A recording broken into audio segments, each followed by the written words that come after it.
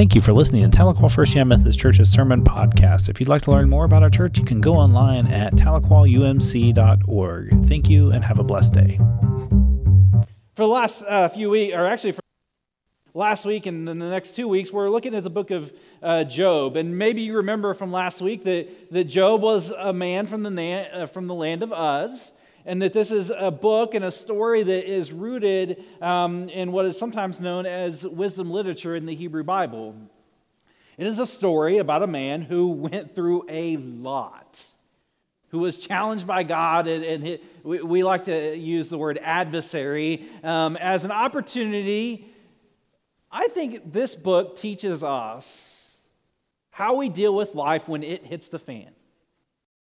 Because sometimes there are things that we have to go through that are difficult.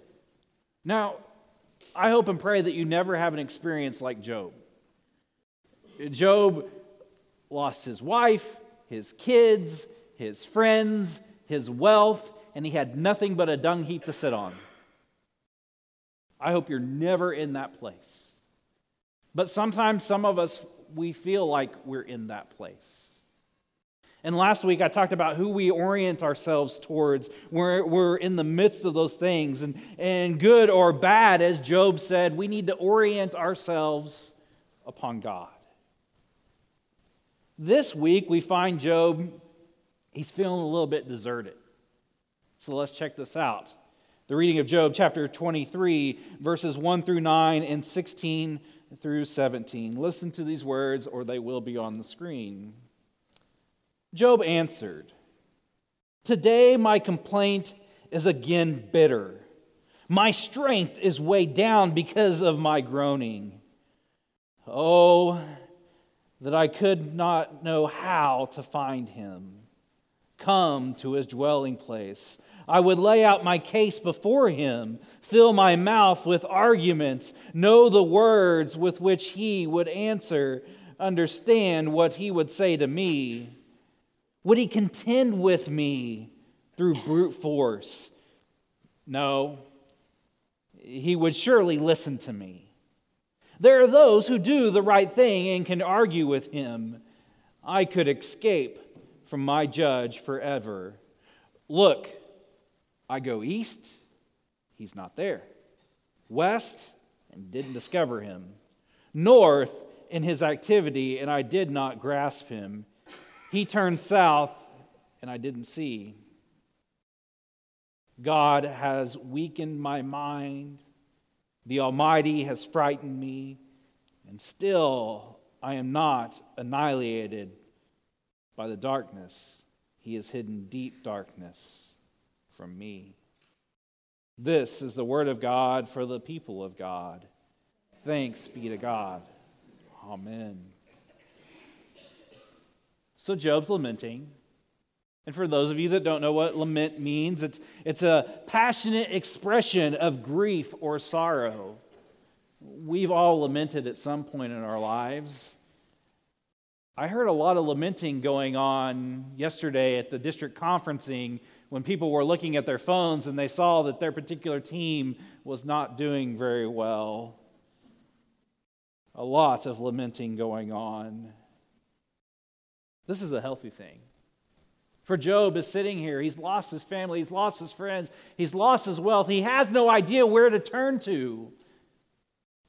And when he turns to God, he's struggling to find God. He's struggling to see God in the midst of this craziness going on. Have you ever been there?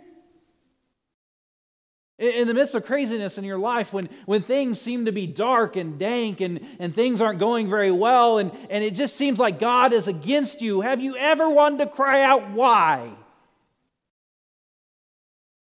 We all have. We've all found ourselves like Job, sitting there wondering, what's going on? Why is this happening to me? Why did this happen to the world? Why did this happen to my friend or my neighbor or my sister or my brother? Why? If we could only just plead our case before God and sit down and say, God, why me? Or, like in the children's moment, if we were allowed to ask God any questions, Emily's question just, boom. Can't win with that child. Her theology is strong and solid, and I would probably be like the kid that would say, what happened to the dinosaurs? Because I want to know. But I also want to know, why cancer? Why AIDS? Why can't we just all get along? Why can't great things happen to us? Job is feeling a little deserted, and that's natural when things get rough. But Job has an epiphany, I think, in verse 17. He realizes that no matter how dark it gets, it will never be complete darkness, because God is there providing a light that won't make the darkness deep. What Job has here is what we Christians like to say is hope. Job maintains hope. Even though he has nothing, he maintains hope. Even though Job cannot see God and is struggling with his walk with God, he still remained righteous.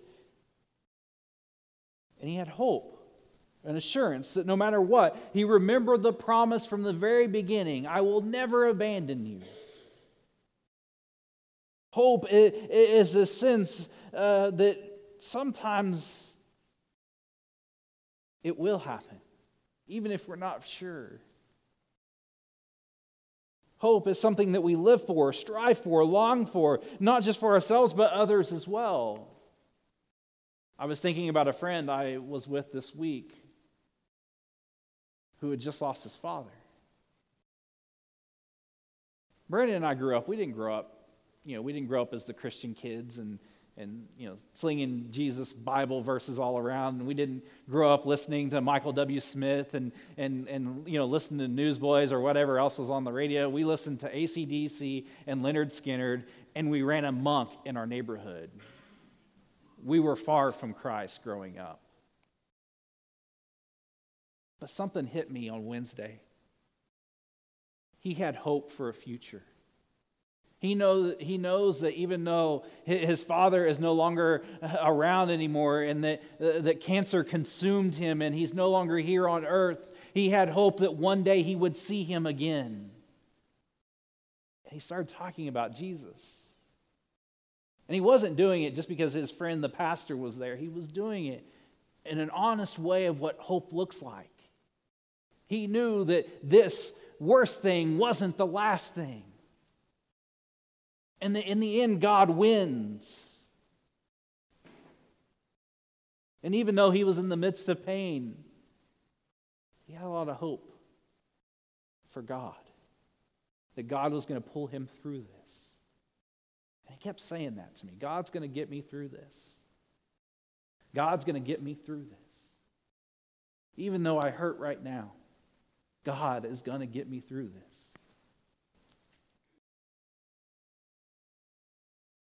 I don't know what you've got going on. I don't know what you're dealing with. But whatever it is, God is going to get you through it. And until we believe that, we can't move on. We can't move forward. God is going to get us through this. We have to have that hope, even when things don't seem right, because sometimes in this world, it feels that way. But we have to be like that little engine that could. God is going to get us through this. God is going to get us through this. God is going to get us through this. And sometimes we have to let go. And we have to realize God is God, and we are not. There's a famous story of a preacher who once had a parishioner who came into his study, and this man he had counseled through many difficult circumstances. The man had had some progress in dealing with his problems, but he always seemed to fall short of the mark, and he always seemed overwhelmed by life. Maybe that's one of us. But on this particular day, the man came in differently. He'd become changed. He had this big smile on his face, and he had a spring in his step, and he said, "Pastor," with some joy in his step, I've got some wonderful news to tell you. I just resigned as general manager of the universe. And it's amazing how fast my resignation was accepted and how much better I felt. Sometimes we have to let go of that. God is God, and we are not. There are things we may never understand. We have to surrender that to God. And we have to have hope. If it's one of those things that's a struggle, if it's one of those things that's painful, we have to have hope that God is going to get us through this. I'm a podcast junkie. I listen to a lot of them. I listen to a lot of sermons throughout the week. I listen to at least 3 to 5 sermons each week of different pastors from all over the world. And this particular sermon hit me pretty hard. It was John Ed Matheson. He's a famous United Methodist preacher, and he was preaching at the Church of the Resurrection. And I love the title of his sermon. It was called "When God Redefines the Possible." And he tells a story about when he was at his church in Alabama that he grew from like 400 people to like one of the largest in the connection in his time. And he told this story that when he was they asked him to sing at his children's day school. And he said that his singing capabilities, were far less than subpar. I felt like I could relate with him. That's not a skill that God gave me.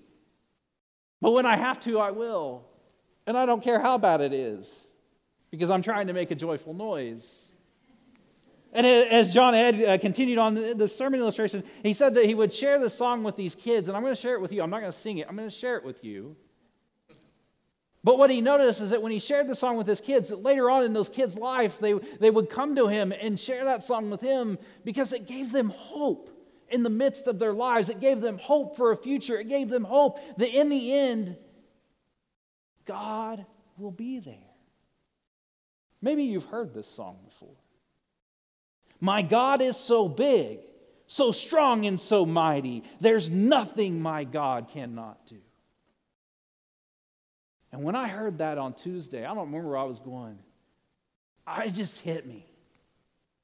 We have to have that kind of faith. And that's what Job probably sang that song. Because for Job to remain righteous, for Job to remain centered and focused on God, he had to have something to hang on to. And I think he did. I think this song was probably written by Job many years ago. My God is so big, so strong, and so mighty, there's nothing my God cannot do. If we believe that, we can conquer anything as a church. But we have to believe it. We have to have hope. We have to center our lives, and even if we feel a little disoriented, a little deserted, we have to have that hope in our God who loves us and cares for us and walks us through even the darkest, deepest moments of our lives, because our God is so big and so strong and so mighty. There's nothing our God cannot do. If you take that to heart this week, the kingdom work you will do will bring greater things to this world. And that's what we're called to do. We're not called to be consumers. We're called to make disciples of Jesus Christ for the transformation of the world. And that takes every one of us, no matter where we are on life, no matter how old we are, how young we are, or how much pain we're going through, or no matter what else is going on in this world, because if we have hope, we are an unstoppable force. Job made it through, as you've read the rest of the story probably. If not, come back the next 2 weeks and you'll hear some more. But we have to believe that our God is so big, so strong and so mighty, there is nothing our God cannot do. Hold on to that this week when it gets a little rough. Hold on to that this week when you don't know what you need to do. Hold on to that this week when a friend calls you and needs you because they know you have hope in this God that loves us and cares for us, and there ain't nothing we can do about it. Others just smile and have hope. Let us pray.